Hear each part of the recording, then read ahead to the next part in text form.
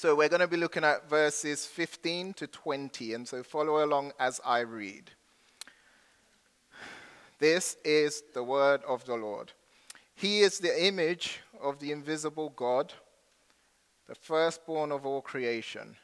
For by him all things were created, in heaven and on earth, visible and invisible, whether thrones or dominions or rulers or authorities, all things were created through him and for him. And he is before all things, and in him all things hold together. And he is the head of the body, the church.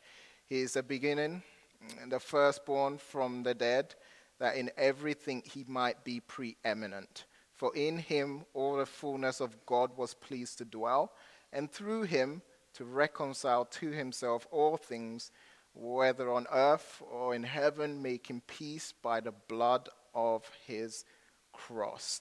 And as a church, we believe in what we could say expositional preaching, and what that means is that we take a book of the Bible and we go through it chapter by chapter, verse by verse, and that's what we're going to be engaged in. And so pray with me and we'll get right to it. Father, thank you again for this time. Thank you for encouraging us. Even before singing and the hearing of and the preaching of your word, you have encouraged us by this fellowship and this gathering. And so we are encouraged by the warmth and the love we have expressed to each other so far. And so as we get into your word, may we be reminded and may we be strengthened by your love for us in Jesus Christ, as it's been described here in this awesome and amazing passage. In his name we pray. Amen. Jesus was human just like you and I. He went through the stages of life experienced by all humans. He was thirsty and hungry. He became physically weak and needed rest. He mourned the death of loved ones. He was angered by hypocrisy and injustice. He felt fear and agony and eventually experienced death. Jesus was human just like you and I. Yet, what we're about to discover is that Jesus is more than a Jewish carpenter turned preacher who gained a following and founded Christianity. Just as the true identity of Clark Kent is Superman, spoiler alert, if you don't know, or the secret identity of Batman is Bruce Wayne and Darth Vader, and I found out this because I've just been watching Star Wars for the first time in my life, and I found out that Darth Vader was actually Anakin Skywalker, the estranged father of Luke Skywalker. Discovered that.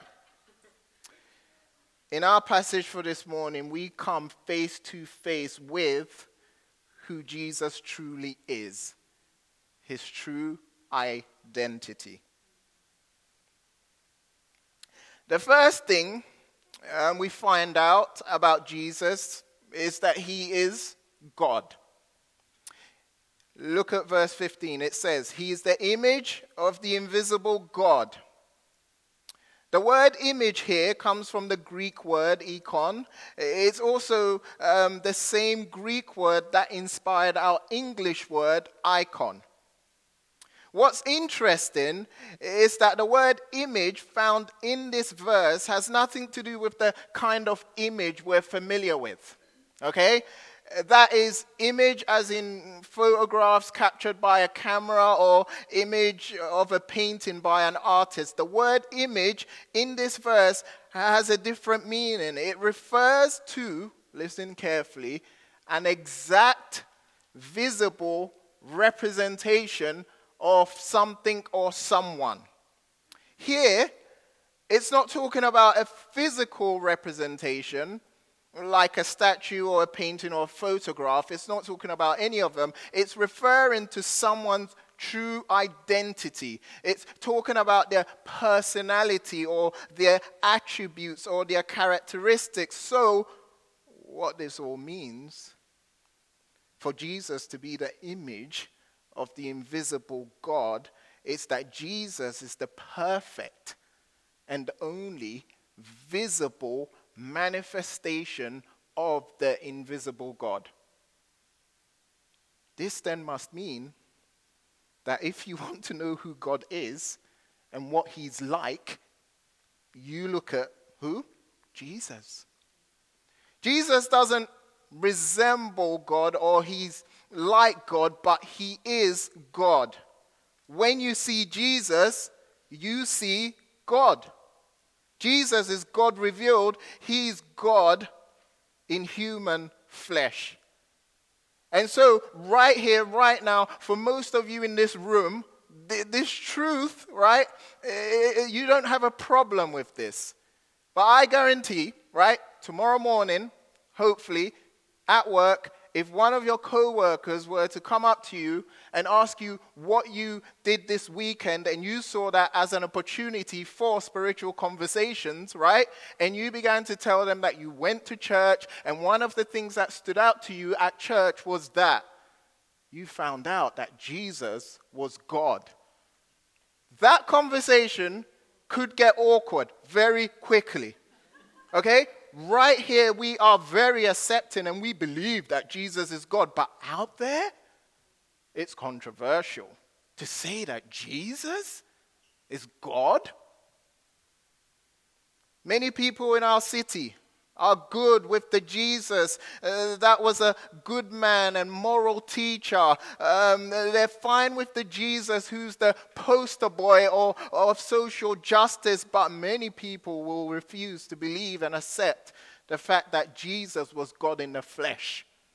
They're more likely to believe that Elvis and Tupac are still alive and that Michael Jackson was an alien, right? Than to believe that Jesus is God. And because Jesus is God, the last sentence of verse 15, look at it, last sentence of verse 15 informs us that he's the firstborn of all creation. All right? We often associate the term firstborn with order of birth. For example, my son Jesse, he's our oldest, and so we call him our firstborn. The term firstborn here, unfortunately, does not refer to chronological birth order. So this is not what it's talking about. It's not saying that Jesus was the first human to be created. It's not talking about that. Here, Jesus as the firstborn of all creation means that he's first in rank and honor. Just as the lion is the king of the jungle, or Queen Elizabeth is the monarch of Great Britain, just as Michael Jordan is viewed as the greatest of all time in the world of basketball, Jesus Christ is the king and the ruler of the universe. And that is why, ladies and gentlemen, Jesus deserves the highest honor in all of creation. So far, we've discovered that Jesus is God and that he's the only way, that he's the only one deserving of the highest honor in creation. Question: why does Jesus need to be supreme over creation? Why does Jesus need to be viewed as the first and most important of all creation? Why? It tells us in this passage. Look at verse 16. It says, "For by him all things were created in heaven and on earth, visible and invisible, whether thrones or dominions or rulers or authorities, all things were created through him and for him." Here are some facts you might enjoy. A square mile of fertile soil contains more insects than the entire human population on earth. The eye, right, our eyes, are one of the most complex organs we possess. It's composed of more than 2 million working parts. In a lifetime, our hearts pump about 1 billion barrels of blood around our body. The sun has a diameter of 864,000 miles. The sun is so big that we could fit 1.3 million planets the size of Earth on it. The galaxy to which our sun belongs is called the Milky Way, and the Milky Way contains hundreds of millions of stars.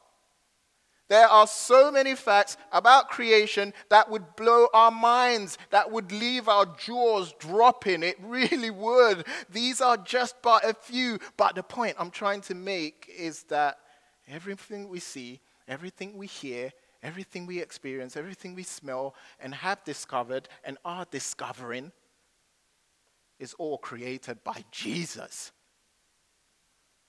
Jesus is the maker of all creation. So far in our series in the letter of Colossians, in the letter of Paul to the Colossians, we've discovered that one of the reasons Paul wrote this letter to the church in Colossae was to warn them about the subtle arguments and false teachings that threatened to undermine their faith. Amongst the many false teachings that were gaining traction in Colossae was one that viewed Jesus as possibly the first and most important of the many gods, right, that came from God, all right? Not too long ago, I met a Hindu out there, and I was talking to him and trying to evangelize to him, and he was telling me about the Hindu religion, and one of the things he mentioned that I'm sure many of you are familiar with is that the Hindu religion has 33 million gods, right? And they throw Jesus in there. They're just saying like Jesus is just one of those gods that we have. And so there's nothing new under the sun, right? Thousands of years ago, in the city of Colossae, Paul is writing, right, to a congregation that are constantly being bombarded with these teachings that Jesus is just one of many gods that came from God. And what they didn't believe was that Jesus created the material universe. They believed that the work of creation and the creation of creation was done by some other God. Jesus is just one of those gods, and he didn't create anything. Paul in verse 16, what he's doing is that he is refuting this belief by saying that Jesus created all things and that all things were created by him, through him, and for him. Theologian said this. He said, there is not a square inch in the whole domain of our human existence over which Christ, who is sovereign over all, does not cry, mine. So who is Jesus? So far we've discovered that Jesus is God. He is creator. And now we're going to find out that he's not only creator, but he is the one that sustains all things. Just as oxygen keeps us alive, or a string keeps a beaded necklace together, Jesus is the one who sustains, upholds, and supports the universe. He holds all things together. Jesus is not removed from his creation. He's involved in his creation. For example, scientists say that the sun is 27 million degrees hot at the core. If the earth was a tiny bit closer to the sun, okay, the earth would fry, it would melt. If the earth was a tiny bit away from the sun, what would happen is that the inhabitants of earth would freeze to death. Guess what? What this is telling us is that Jesus is the one responsible for keeping the earth at just the right distance from the sun to prevent the earth from melting or freezing. Joseph Mary Plunkett was an Irish poet in the 1800s. And he wrote this well-known poem about Jesus' constant involvement in creation. Listen to this. This is what he said. I see his blood upon the rose, and in the stars the glory of his eyes. His body gleams amid eternal snows. His tears fall from the skies. I see his face in every flower. The thunder and the singing of the birds are but his voice, and carving by his power. Rocks are his written words. All pathways by his feet are worn. His strong heart stirs the ever-beating sea. His crown of thorns is twined with every thorn. These simple verses testify to the sustaining power of Jesus in the world. Jesus made all things, and all of creation is held together by him and functions through him. Some years ago, South American company purchased a fine printing press from a firm in the United States. After it had been shipped and completely assembled, the workmen could not get it to operate properly. Finally, the company made contact with the manufacturer, asking that the company send a representative immediately to fix the issue. Sensing the urgency of the request, the U.S. firm chose the person who had designed the machine to go and help. When he arrived on the scene, the South American officials were skeptical. And the reason why they were skeptical was because it was a very young man. After some discussions, they sent this following message back to the manufacturer, and they said, "Hey, your man is too young. Send a more experienced person." And the reply came back. Guess what? He made the machine. He can fix it. Jesus made and created everyone and everything. He not only made us, he sustains us.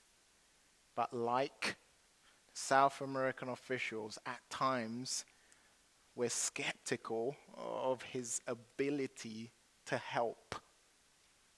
And this is expressed in our constant refusal to acknowledge him as the only one who can fix our problems. Who or what do you turn to when you have a problem?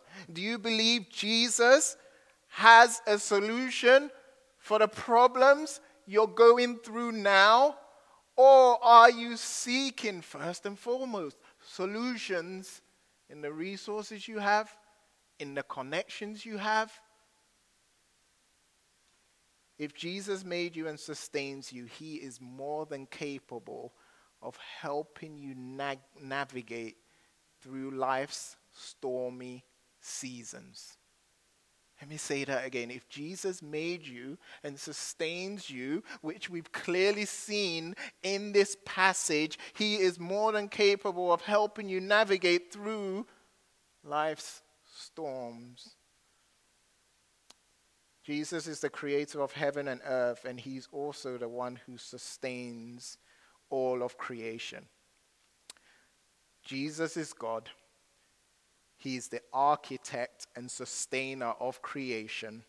Lastly, we find out in our passage that Jesus is our Savior. Look at the first part of verse 18. It says, "And he is the head of the body, the church."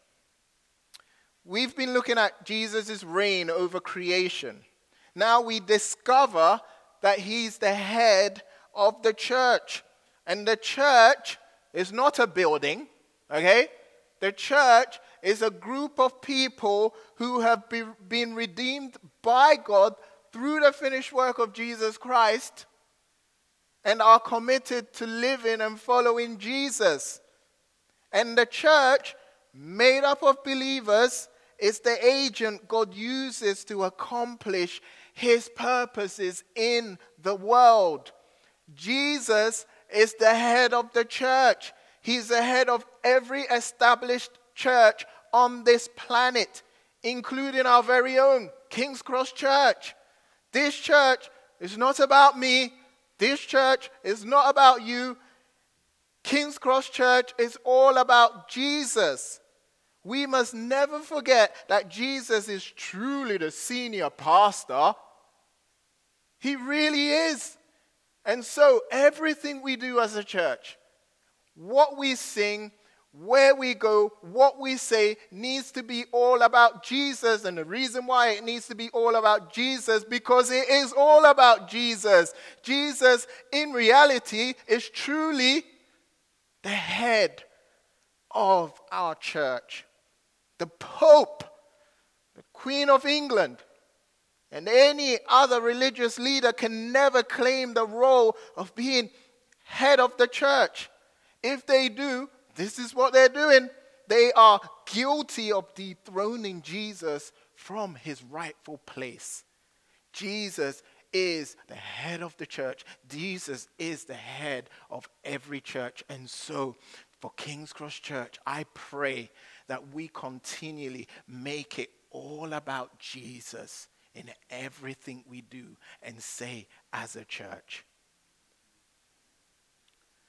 And the reason why Jesus is the head of the church is because it tells us in the next part of verse 18, it says, he is the beginning, the firstborn from the dead, that in everything he might be preeminent.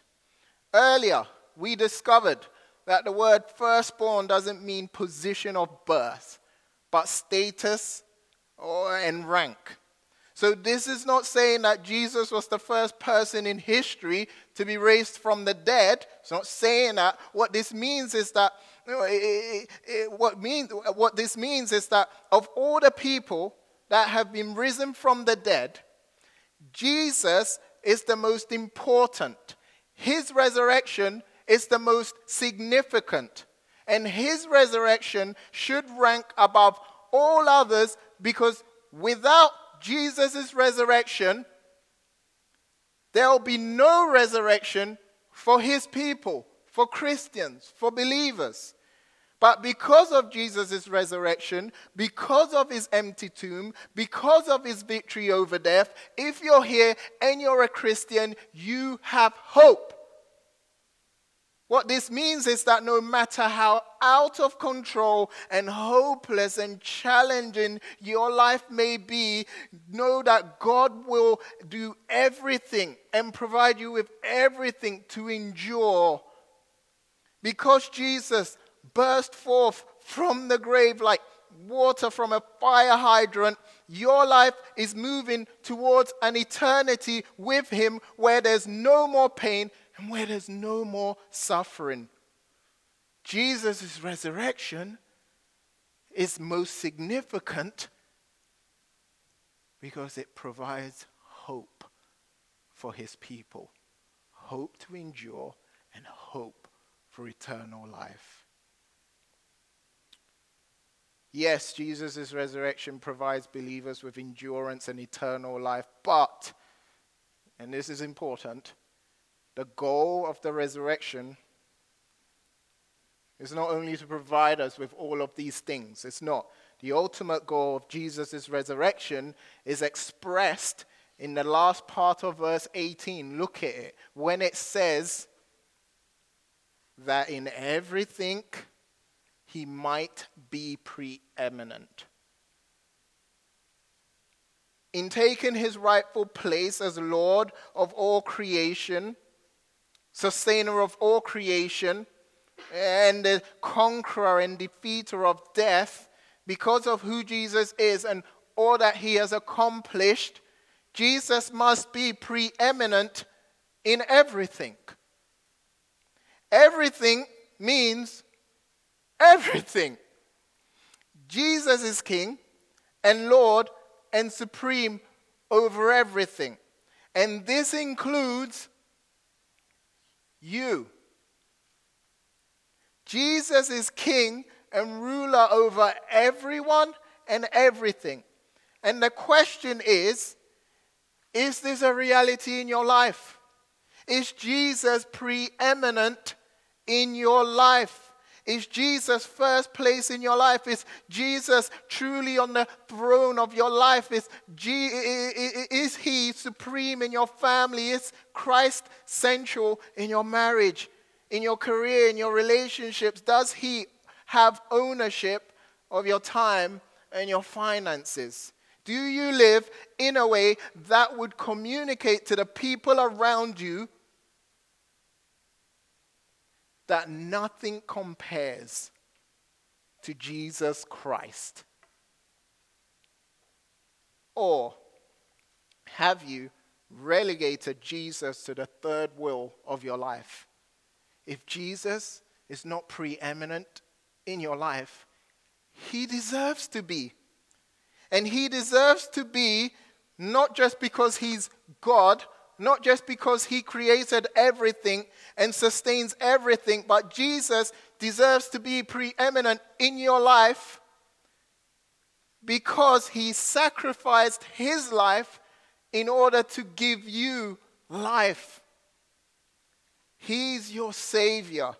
Look at verse 19 and 20. It says, "For in him all the fullness of God was pleased to dwell, and through him to reconcile to himself all things, whether on earth or in heaven, making peace by the blood of his cross." Why do you need to prioritize Jesus above everyone and everything? Why should you value Jesus more than your career or your relationship or your marriage or your children? Why should Jesus be preeminent in your life?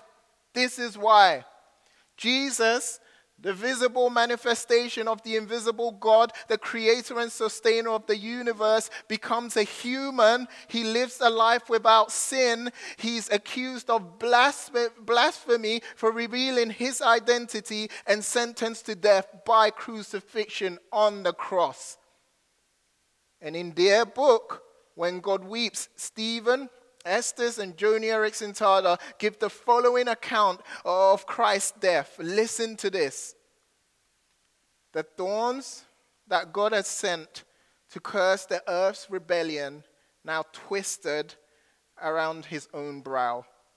On your back with you," one raises a hammer to sink in the nail. "But the soldier's heart must continue pumping as he readies the prisoner's wrist. Someone must sustain the soldier's life minute by minute, for no one has this power on his own. Who supplies breath to his lungs? Who gives energy to his cells? Who holds his molecules together? Only by the Son do all things hold together." The victim wills that the soldier live on. He grants their continued existence. The man swings. As the man swings, the Son, Jesus, recalls how he and the Father first designed the medial nerve of the human forearm, the sensations it would be capable of. The design proves flawless. The nerves perform exquisitely. Up you go. They lift the cross. God is on display in his underwear and can scarcely breathe, but these pains are a mere warm-up to his other and growing dread. He begins to feel a foreign sensation. Somewhere during this day, an unearthly foul odor begin to drift, not around his nose, but his heart. He feels dirty. Human wickedness starts to crawl upon his spotless being. The apple of his father's eye turns brown with rot. His father, he must face his father like this. From heaven, the Father now rouses himself like a lion disturbed, shakes his mane, and roars against the shivering remnant of a man hanging on a cross. Never has the Son seen the Father look at him so, but the roar shakes the unseen world and darkens the visible sky. The Son does not recognize these eyes. Son of man, why have you behaved so? You have cheated and lusted and stolen and gossiped and murdered and envied and hated and lied. You have cursed. You have robbed. You have overspent. You have overeaten. You have fornicated, disobeyed, embezzled, and blasphemed. I hate, loathe these things in you. Disgust for everything about you consumes me. Can you not feel my wrath? Of course, the Son is innocent. He is blameless. He is blamelessness itself. The Father knows this, but the divine pair have an agreement, and the unthinkable must now take place. Jesus will be treated as if personally responsible for every sin ever committed. The Father watches as his heart's treasure, the mirror image of himself, sinks, drowning into raw liquid sin. His stored rage against humankind from every century explodes in a single direction. Father, Father, why have you forsaken me? But heaven stops its ears. The Son stares up at the one who cannot, who will not reach down or reply. The Trinity had planned this. The Son endured it. The Spirit enabled him. The Father rejected the Son whom he loved. Jesus, the God-man from Nazareth, perished. The Father accepted his sacrifice for sin and was satisfied. The rescue was accomplished. Ladies and gentlemen, because of Jesus' obedience unto the point of death, unto death on a cross, Philippians chapter 2 verse 9 lets us know that God has highly exalted him and bestowed on him the name that is above every name, so that at the name of Jesus every knee should bow in heaven and on earth and under the earth, and every tongue confess that Jesus Christ is Lord, to the glory of God the Father. Jesus is God revealed. He's the architect of creation, the sustainer of creation, and the savior of humanity. Today, my question to you is, will you recognize him as King? Will you recognize him as your savior? Will you recognize him as your creator? Will you make Jesus preeminent in your life? Pray with me.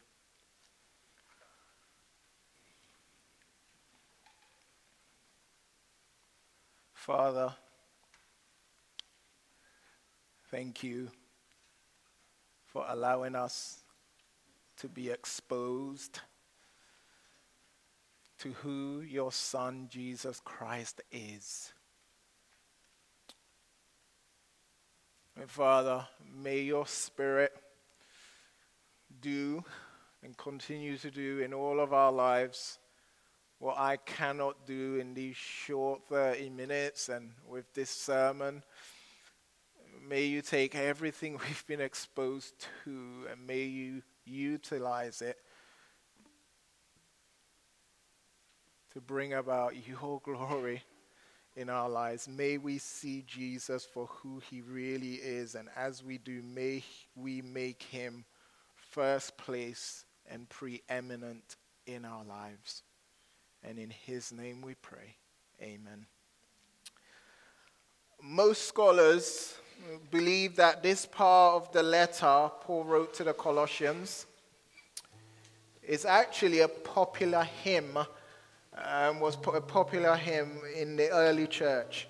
And what Paul did was, as he's writing a letter, he decides to insert this particular hymn into his letter to them.